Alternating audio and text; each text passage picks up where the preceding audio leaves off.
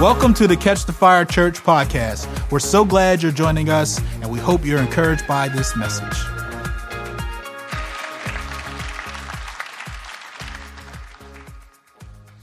All right. Good morning. How we doing? All right, we got some people in a good mood. I like it. Joy of the Lord is our strength. It's a good day. Oh, it's great to be with you. Jess and I were in Dallas last week. We missed y'all. We were at a Catch the Fire Pastors Retreat, and I was encouraged is a great word, to be away. You know when you're away and things go really well, and you're like, God, you're so good. I love our team. How many were blessed by Susan last week? That's what I'm trying to get at here. Susan, I would just want to take a moment and publicly honor her, did a fantastic job sharing on the life of Joseph. And the same person who's teaching our kids is the one who I'm sitting there, I'm listening back to the sermon, and I'm like, you know what? I actually hadn't thought about it from that perspective before. And I was encouraged by that. I'm like, this is the person who's training and helping train and teach our kids in the Word of God. So praise the Lord for that. And as I said, we were in Dallas at a Catch the Fire Pastors Retreat. It's always good to connect with kind of the global family. If you didn't know that, there's lots of different Catch the Fire churches around the United States and the world. And so it was great to connect with other pastors. And then we lingered in Dallas to go to a couple churches, one of them being Upper Room. We love Upper Room. Anyone love Upper Room? Wonderful church and house of prayer. Honestly felt like family. I was really encouraged there. Love for the presence and worship and Jesus. It was great. It's great. Are you guys hungry today? Who's hungry? Are you expectant today? It's a good day. We're starting off a sermon series today, a new sermon series on Jesus, on the life of Jesus. This is going to be a 3-part series. This could be a 30-part series. But Jesus is kind of the everlasting thing. We always try to bring it back to Jesus, right? He's the well that never runs dry. And in all sermons and all things, we're like, how can we preach Christ? Because Christ is the answer to all things. He is the solution. Without him, it's hopeless. Our great, great Savior. And so today we're going to be talking specifically about Jesus as our bridegroom. Y'all ready? Turn with me to the book of Revelation, chapter 19. As you turn there, let me tell you a few things about this book. This book is authored by the Apostle John, and he wrote this when he was exiled on the island of Patmos, and he was exiled there for preaching the gospel in Asia.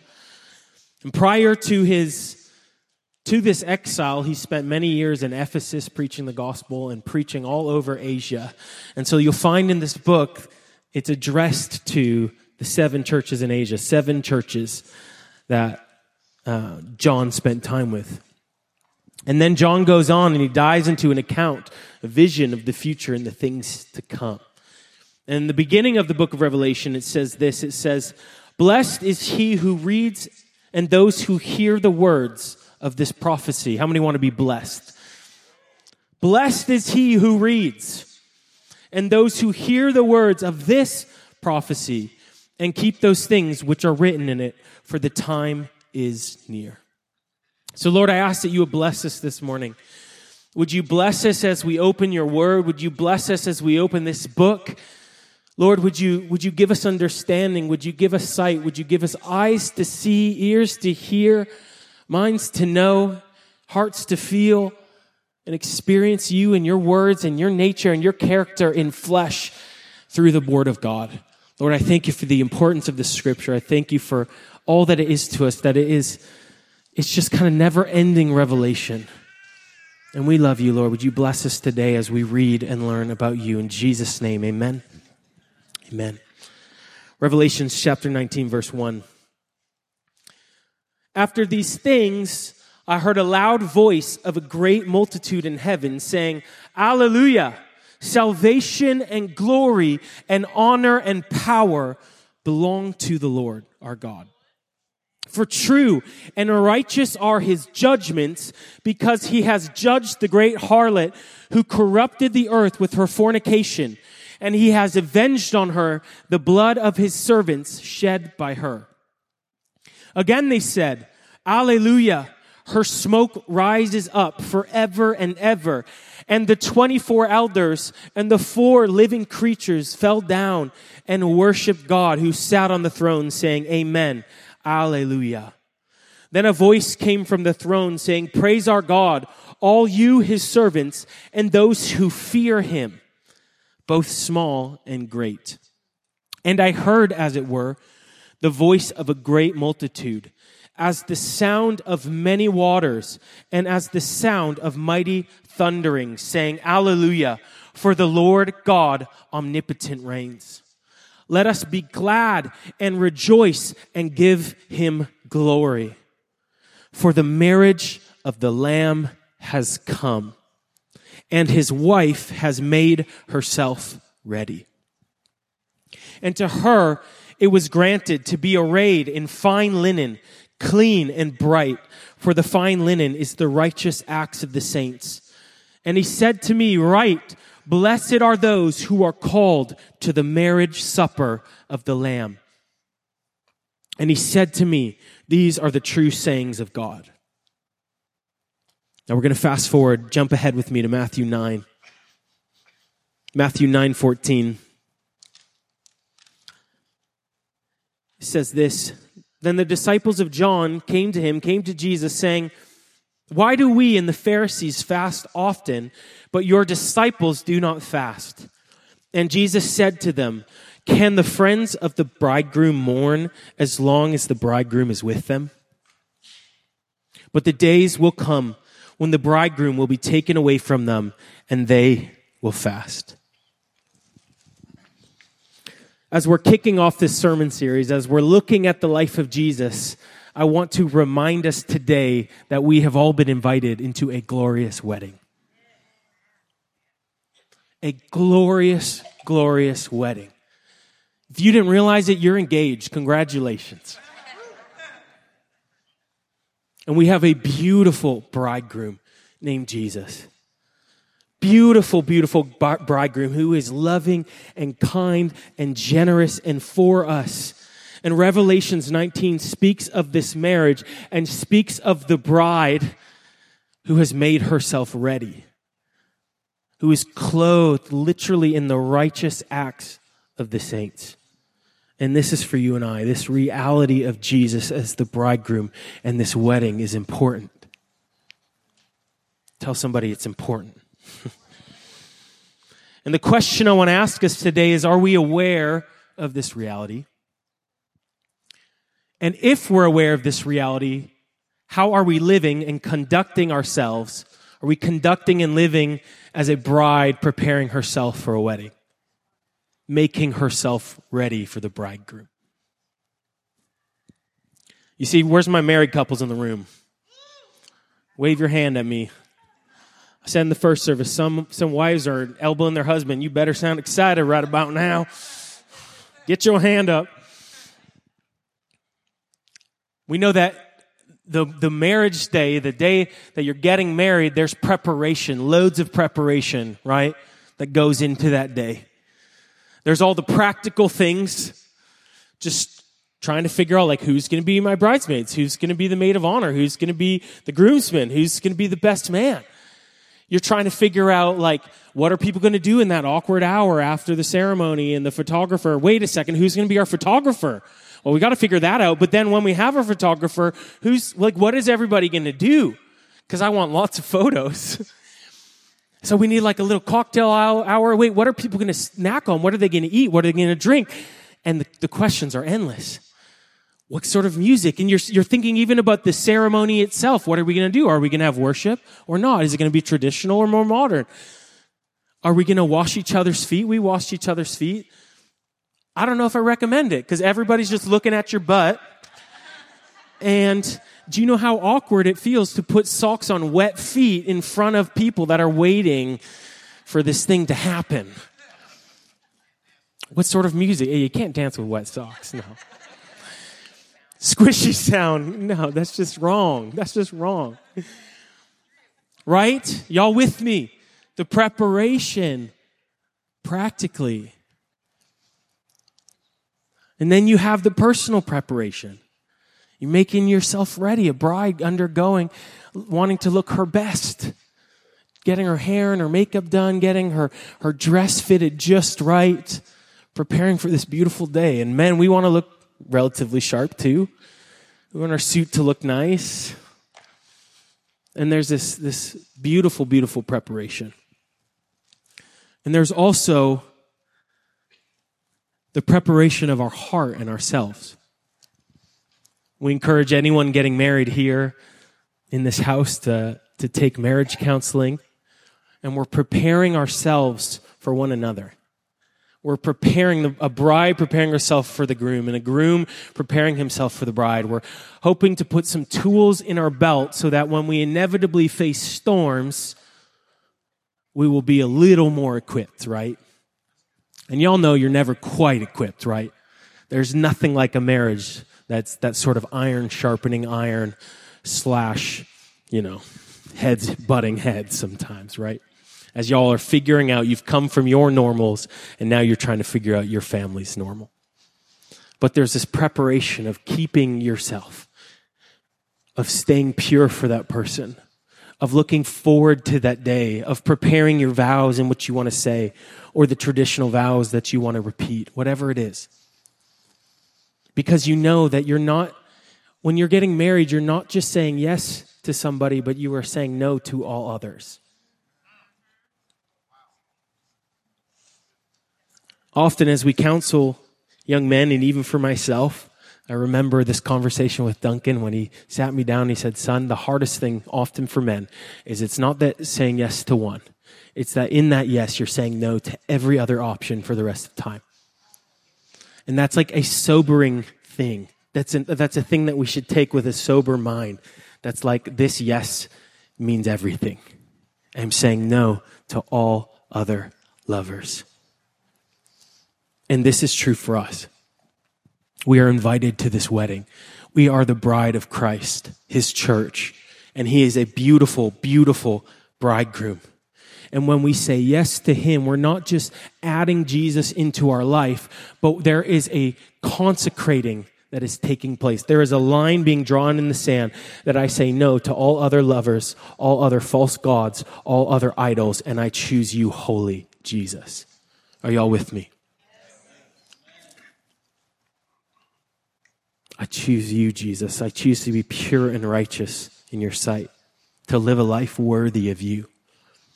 And we realize that this life is, as James says, is but a vapor, flash in the pan, but we are made for eternity, right? Provides beautiful perspective, but it's a season of preparation, an opportunity to serve him, to love him, to pour our affections upon our beautiful bridegroom. But often in the busyness of life, it's easy to lose sight of this reality and what it means for us. So today we're going to look at 5 points. I want to bring to our attention what this means for us. The first one is he is coming back. Come on, tell somebody he's coming back. Turn to the person behind you, and if you're looking at the wall, look at the wall and say, he's coming back. You're just prophesying to people who are not yet a part of this church, all right? He's coming back. Revelations 22:12. And behold, I am coming quickly. Say quickly. What does quick mean? Fast. Quickly. And my reward is with me to give to everyone according to his work. I am the Alpha and the Omega, the beginning and the end, the first and the last. Make no mistake, he is coming back. Our beautiful bridegroom is returning. And there's this tension in Scripture. And I recognize that most of us in this room, if not maybe all of us, are like, Pastor, I get it. I know he's coming back. Like, duh. But there's almost this secondary subconscious level thought of like, what does that mean for me? I don't have to worry about that. He's probably not going to come back in my lifetime. He could. The scriptures say that he'll come like a thief in the night. The scriptures say that nobody will know the hour or the time. We don't know, but he could. And he is returning. And he is coming back. And there's almost this tension of the reality that although you don't know, be watchful, be mindful. You're in a season of a bride being prepared for her lover. And that he could come.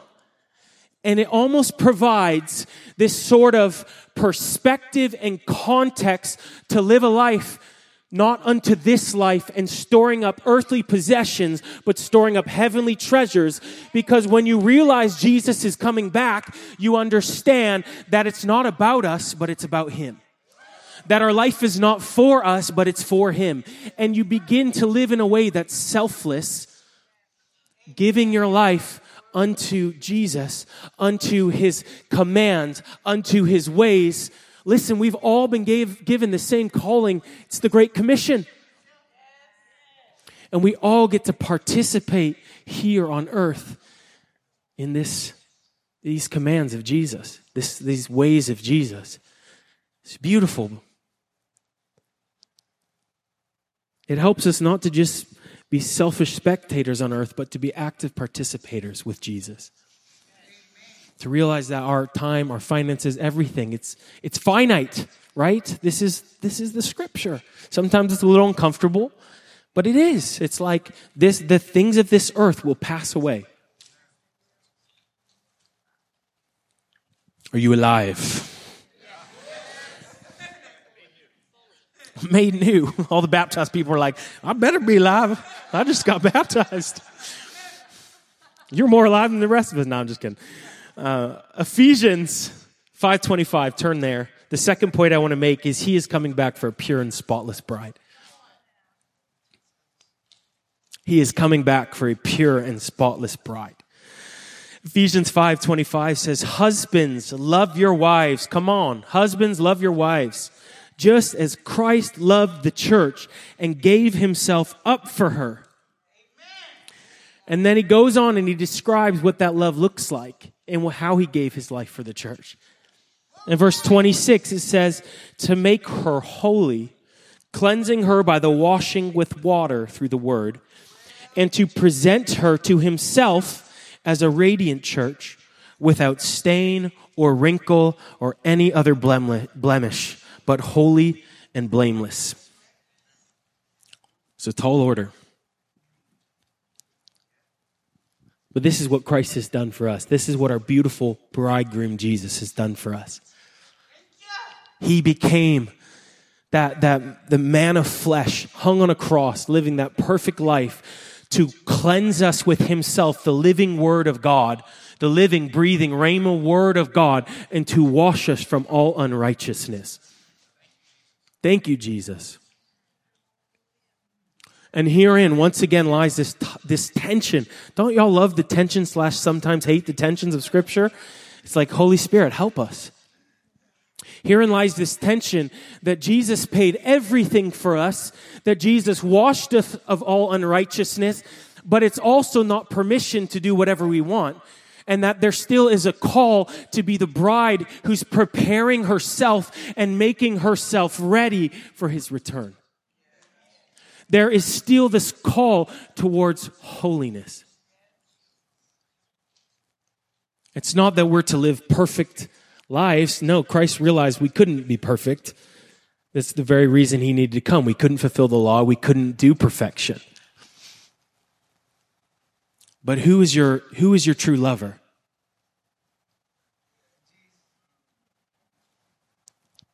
Who do you want to give your time to? Who do you want to be with? Listen, these questions are for me too. In the busyness of life. Paul teaches in Romans kind of this complexity that grace is beautiful and so covering, but it's not permission to do whatever we want. It's this compelling force that calls us to live like Christ. And I believe that a healthy fear of the Lord still exists. It's a fear of the Lord that isn't rooted in punishment and death and hell, but it's a fear of the Lord that is rooted in love. And it's a love-filled heart that says, I I love you with such an everlasting love. I'm so aware of all you've done for me that I long for nothing else to not grieve your heart. I remember experiencing this as a young man. I radically loved Jesus as a teenager. I had parents that loved Jesus. And when I would mess up, when I would fall short, the thing that grieved me wasn't this sort of condemnation, but it was this, I've grieved your heart, Lord. And that was the thing that brought me back. It's that beautiful verse of it's the kindness of the Lord that leads us to repentance, that leads man to repentance. That, Lord, I'm so aware of the price that you paid for me, of the great gift of the bridegroom, that I long, I don't want to displease you. I don't want to grieve your heart and cause you pain and cause you hurt because I'm so in love with you. I'm so in love with you. Because when we understand the price that Jesus paid, we can no longer carry on kind of flippantly and just saying, I'll live a life of sin, it's no big deal. When we understand the price he paid, we can't live like that. We can't purposely walk in compromise because you've received the Holy Spirit that is the witness to you. And we understand that his love is not and was not cheap. And we refuse to cheapen it with our lives. And we're no longer thinking, letting little thoughts creep in to the body of Christ as they can. It's okay to get drunk sometimes, and it's okay to sleep with my girlfriend, and it's okay. I'm not bitter at that person. I just can't stand everything about them. It's okay to change my identity, change my gender. It's okay, whatever it is, insert it. And it might be more subtle than that for you. It might be like, I'm not gossiping about that person. I'm just venting to a friend. And sooner or later, you vented to 10 friends.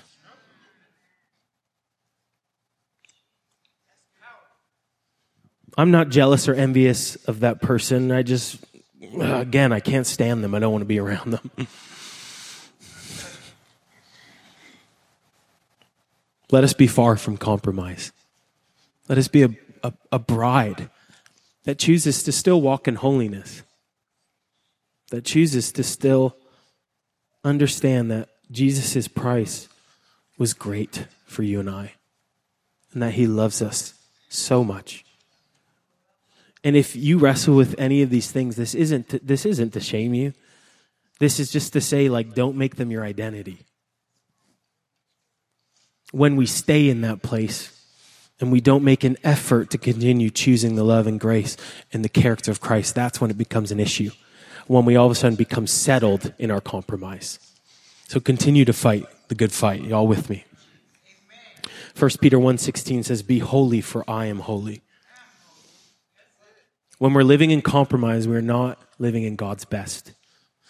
He still loves us. He's still so gracious, but it's not his best.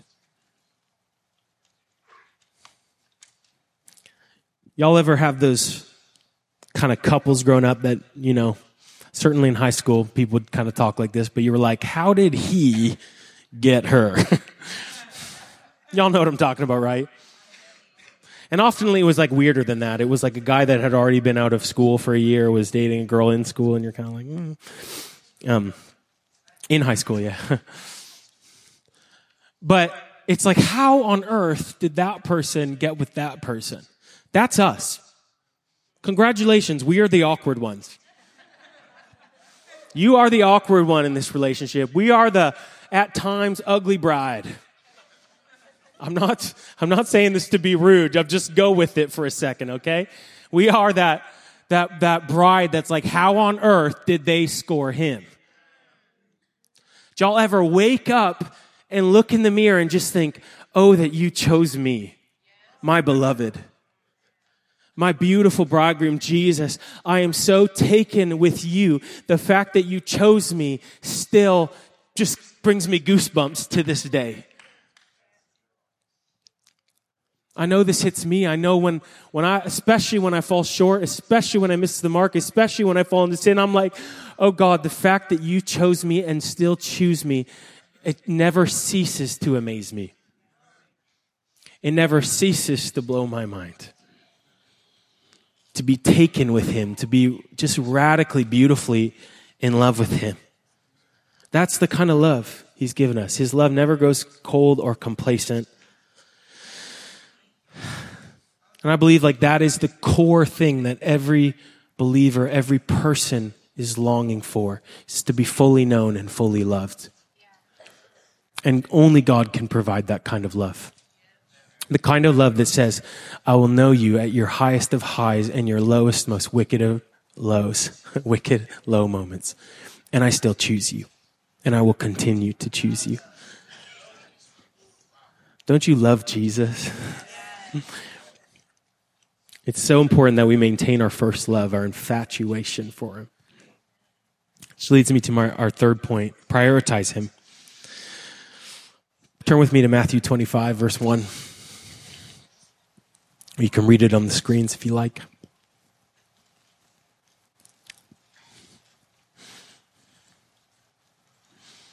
Just hear those pages flipping. It says, then the kingdom of heaven will be like 10 virgins who took their lamps and went to meet the bridegroom. 5 of them were foolish and 5 were wise. For when the foolish took their lamps, they took no oil with them. But the wise took flasks of oil with their lamps. As the bridegroom was delayed, they all became drowsy and slept. But at midnight, there was a cry, here is the bridegroom, come out to meet him. Then all those virgins rose and trimmed their lamps. And the foolish said to the wise, give us some of your oil, for our lamps are going out. But the wise answered, saying, since there will not be enough for us and for you, go rather to the dealers and buy for yourselves. And while they were going to buy, the bridegroom came, and those who were ready went in with him to the marriage feast, and the door was shut. Afterward, the other virgins came also, saying, Lord, Lord, open to us. But he answered, truly I say to you, I do not know you. Watch therefore, for you know neither the day nor the hour. I heard this fantastic sermon recently, and the speaker pointed out something I hadn't thought of before, is that it's very clear that all of them were consecrated. All of them were virgins. It doesn't say 5 were and 5 weren't. It says that 5 were foolish and 5 were not, but all 10 were virgins. All 10, what does that mean? It means all 10 were consecrating themselves for their bridegroom. All 10 expected to be a part of the feast, expected to be invited. All 10 got their lamps, had oil in the lamps, but only 5 brought extra oil for the journey. And when the bridegroom came, or they heard that he was coming, they didn't have enough oil, and so the 5 foolish turned to the 5 wise and said, give us some of your oil. But there wasn't enough for all of them. So as they went to get more oil, they missed this moment. And there was something in this moment likened to oil that they were missing. Even though they were consecrated, even though they expected to be a part of the wedding feast, even though they expected that they were a part of the marriage. And as I was diving into this passage, there's a lot of conjecture, a lot of debate on what the oil represents. The closest thing that we can find, I believe, to this oil, when you look at Scripture, when you look at other representations of oil in the New Testament, when you look at some of the other more end times parables that Jesus taught on the kingdom of heaven, that oil is this sort of the vibrancy and life of the believer with the Holy Spirit, if you will. It's almost like that's the it factor. Y'all with me? It's this sort of nature of almost like seriousness and relationship and desire unto Jesus and with Holy Spirit. It's not simply this religion, but it's this invitation to walk with Jesus, to walk with the Holy Spirit in relationship, to spend time with him, to be with him, to walk in obedience. I mean, the scriptures talk about it. We don't like to think about it, but like faith without works is dead. That there's almost this aspect of living our faith in Christ that's actionable. To be with him, to be intimate with him, to obey him. All this to say, be in relationship with Jesus, with the bridegroom. Be in relationship with Holy Spirit. Prioritize him. Prioritize intimacy with him. Listen to his voice. Obey his commands. Read your Bibles. Pray. Worship. Not because you have to, but because you want to. It's like you just realize growing up how much of it feels motivated by fear. But when you see him and you behold him, it's no longer from a place of fear. It's from a place of desire. It's like I have tasted and seen and I have glanced and I want nothing more than to be with you.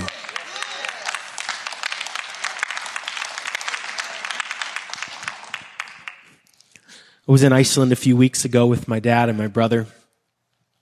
And Iceland is the land of waterfalls. And my dad didn't bring any rain gear. So after the first day, coming before this monstrous waterfall that you could walk right up to and just getting absolutely soaked, you best believe we were prepared the next day. That we went to the ice shop, it was called, good old Iceland, the ice shop. And we got him all the rain gear, the rain pants, the rain poncho, everything. And the next time we went to a waterfall, it was like, we're all good. Let us be a bride who is prepared, who has adorned herself in those righteous acts of the saints, who take time to be with him. Listen, again, this is a message for all of us. This is a message for me. In the busyness of life, right? May he show us what that looks like to be with him, to spend time with him. The fourth point I want to make is that his return will be glorious. Do y'all believe that? Most of our eschatology has been the Left Behind series for my generation. So we're like terrified of it on some level until you read more and you're like, you know what? Maybe not. Hebrews 9:28 says, so Christ, having been offered once to bear the sins of many, will appear a second time, not to deal with sin, but to save those who are eagerly waiting for him. Doesn't that sound like good news? He's coming to save. John 3:17 says, God did not send his son in the world to condemn the world, but to save the world. He's coming to save. That's his purpose. And so he's coming for those of us who are eagerly awaiting his return. And I'm asking myself this question as I'm reading. I'm like, am I eagerly waiting for his return? As the end of Revelation says, amen, come Lord Jesus. Am I saying, come Lord Jesus? Do I believe it's going to be glorious? Because for those of us who've received Jesus into our hearts, who have received salvation, it's going to be glorious to be with him. There will be no more sickness, no more death, no more any of it. No more tears. Beautiful, beautiful day. Lastly, my final point here. When you fall short in your love for your bridegroom, repent and try again tomorrow. Again, no marriage is without its faults. If you have a perfect marriage, you might as well get up here and lead this church because that's amazing. But no marriage is perfect. And when we mess up, when we fall short, it's not an invitation to further distance ourselves. It's not an invitation to say, our marriage is flawed. I'm sorry, babe. It's just not working out. We're just not getting along, and we just got to call it quits, got to throw in the white towel. It's an invitation to step a little closer. It's an invitation to walk closer in intimacy with our beloved. It's an invitation to say, hey, I'm so sorry for any areas that I've kind of missed the mark. The truth is, the kids were getting on my nerves. I really let it get to me more than I should have. I'm not proud of that. And I was grumpy, and I'm sorry. That's the invitation, right? To step closer when you're like ships in the night, or when you're in that, we call it that roommate phase, where you're just roommates. And sometimes we just have to say, hey, kind of feels like we're roommates right now. Can we change that? And you have to step closer in intimacy. Hey, how are you really doing? What's really going on? Did I hurt you? All that. And in the same way, when we get it wrong, when we miss the mark, when we're too busy for the Lord, it's not an invitation to shame ourselves and think this isn't working out, but it's an invitation. He's always giving an invitation that says, step a little closer. And it's our human flesh that says, no, I'm unworthy of your love. I'm unworthy to receive love. I can't think of anything worse than to come close to you.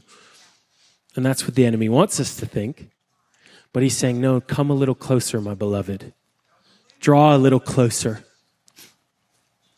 Our bridegroom is beautiful and loving and kind and good and generous.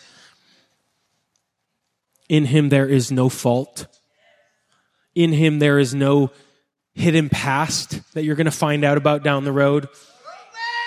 He is above reproach. There's no secret sin that he's withholding from you. He is beautiful and kind. And he's so for you. He's so for us. Aren't y'all grateful for that? Lamentations 3:22 says, the steadfast love of the Lord never ceases. Never. I feel the quickening of the Lord. And like, some of y'all need to hear that. It never ceases. Y'all might have thought it ceased, but the scriptures say that the steadfast love of the Lord has never ceased in your life. His mercies never come to an end. Never. Man, I should have read this more growing up. This is good. I'm like, this is really good. They are new every morning, his mercies. Great is your faithfulness. That'll preach. The steadfast love of the Lord, say, never ceases. His mercies never come to an end. They are new when? Every morning. And great is what? His faithfulness. If you have been far from him, there is no time like the present to draw a little closer. And it doesn't do you any good to just sit in a pool of self-pity and shame. This is a sobering moment. I've had to tell myself that time and time again. It doesn't do me any good to just sit in my own self-pity when he's not putting that pity and self-pity on me. He's inviting me closer. Every time he's saying, come here, come here. And he's holding me and embracing me and loving me. It's an invitation to just say, Lord, please forgive me. I'm sorry. I choose you today. Your mercies are new for me today. So I choose you. Would you draw close to me?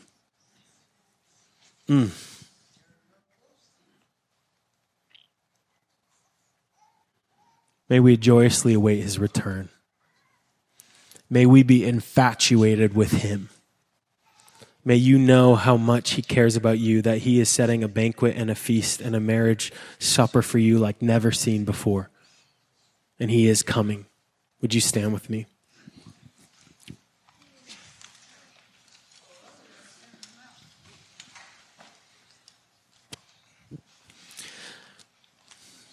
And just ask for a couple more minutes of your time. And I'm going to ask for us just to commune with him for a moment. So just make yourself unaware of your friends, unaware of your spouse, unaware of anybody around you. Close your eyes and just welcome him. Lord, I welcome you. Jesus, come and have your way.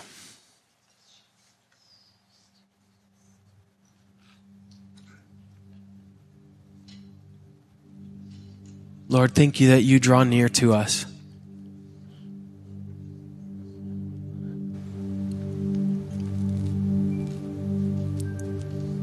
There's never been a moment, there's never been a day that you weren't right there by our side.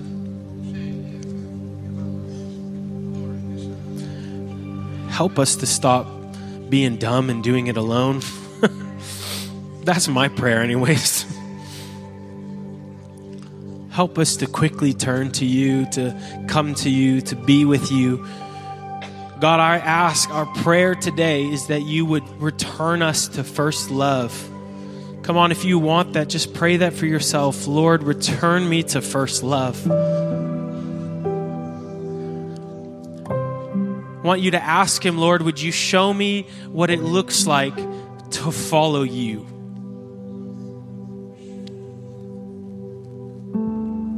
He might be saying, listen, come a little closer, get up a little earlier. He might be saying, take a break from that podcast and just worship me on your drive. He might, whatever that looks like, he's just saying, come a little closer. Commune with me a little deeper. He longs nothing more than to draw close to us.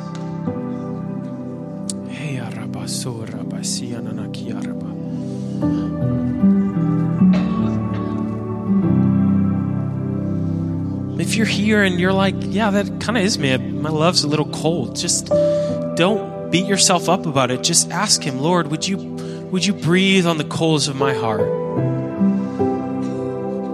Would you fan your flame? Would you help me to see you rightly?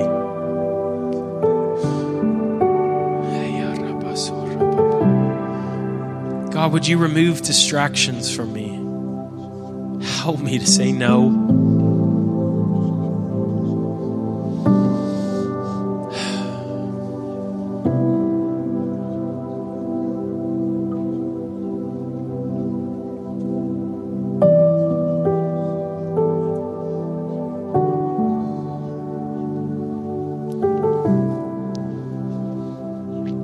I'm going to ask our ministry team to come forward.